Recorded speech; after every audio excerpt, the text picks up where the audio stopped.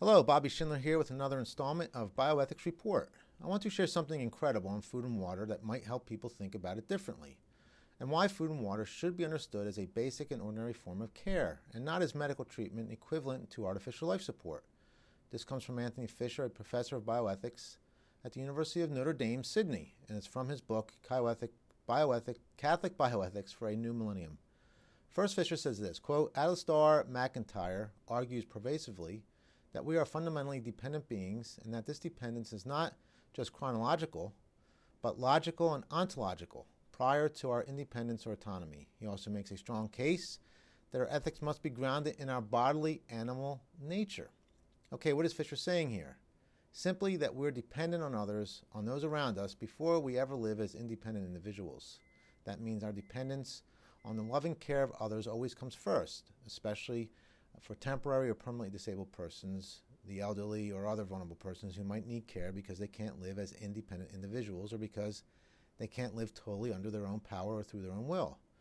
Okay, here's a really helpful part on food and water. Fisher says that, quote, feeding and hydrating have traditionally been regarded as nursing care rather than medical treatment. Let me read it again. Feeding and hydrating have traditionally been regarded as nursing care rather than medical treatment. He continues, philosophers such as Aristotle and Hippocrates noted that while certain foods and drinks taken in appropriate circumstances have medicinal properties, the primary purpose of food and liquid is not to address sickness, but simply to nourish and hydrate the body so that the most fundamental processes underlying physical and mental health can occur.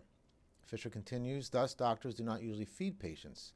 Nurses, family, or other patients themselves do, and they do so whether they are sick or well. Not only are there different workforces involved, but different goals. While doctors focus on treatments which seek to prolong life at risk, cure disease, heal damage, or halt degeneration, nurses and others who do nursing provide care which sustain life in the meantime.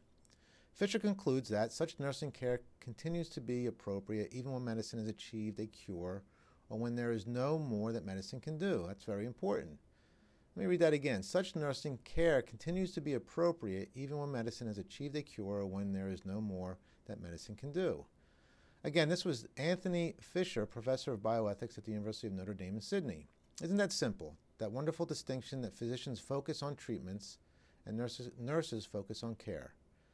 And if food and water can't be understood for what they are, basic and in principle ordinary care, it doesn't seem to me that we can consider anything basic and ordinary. Thank you very much, and we'll see you next time.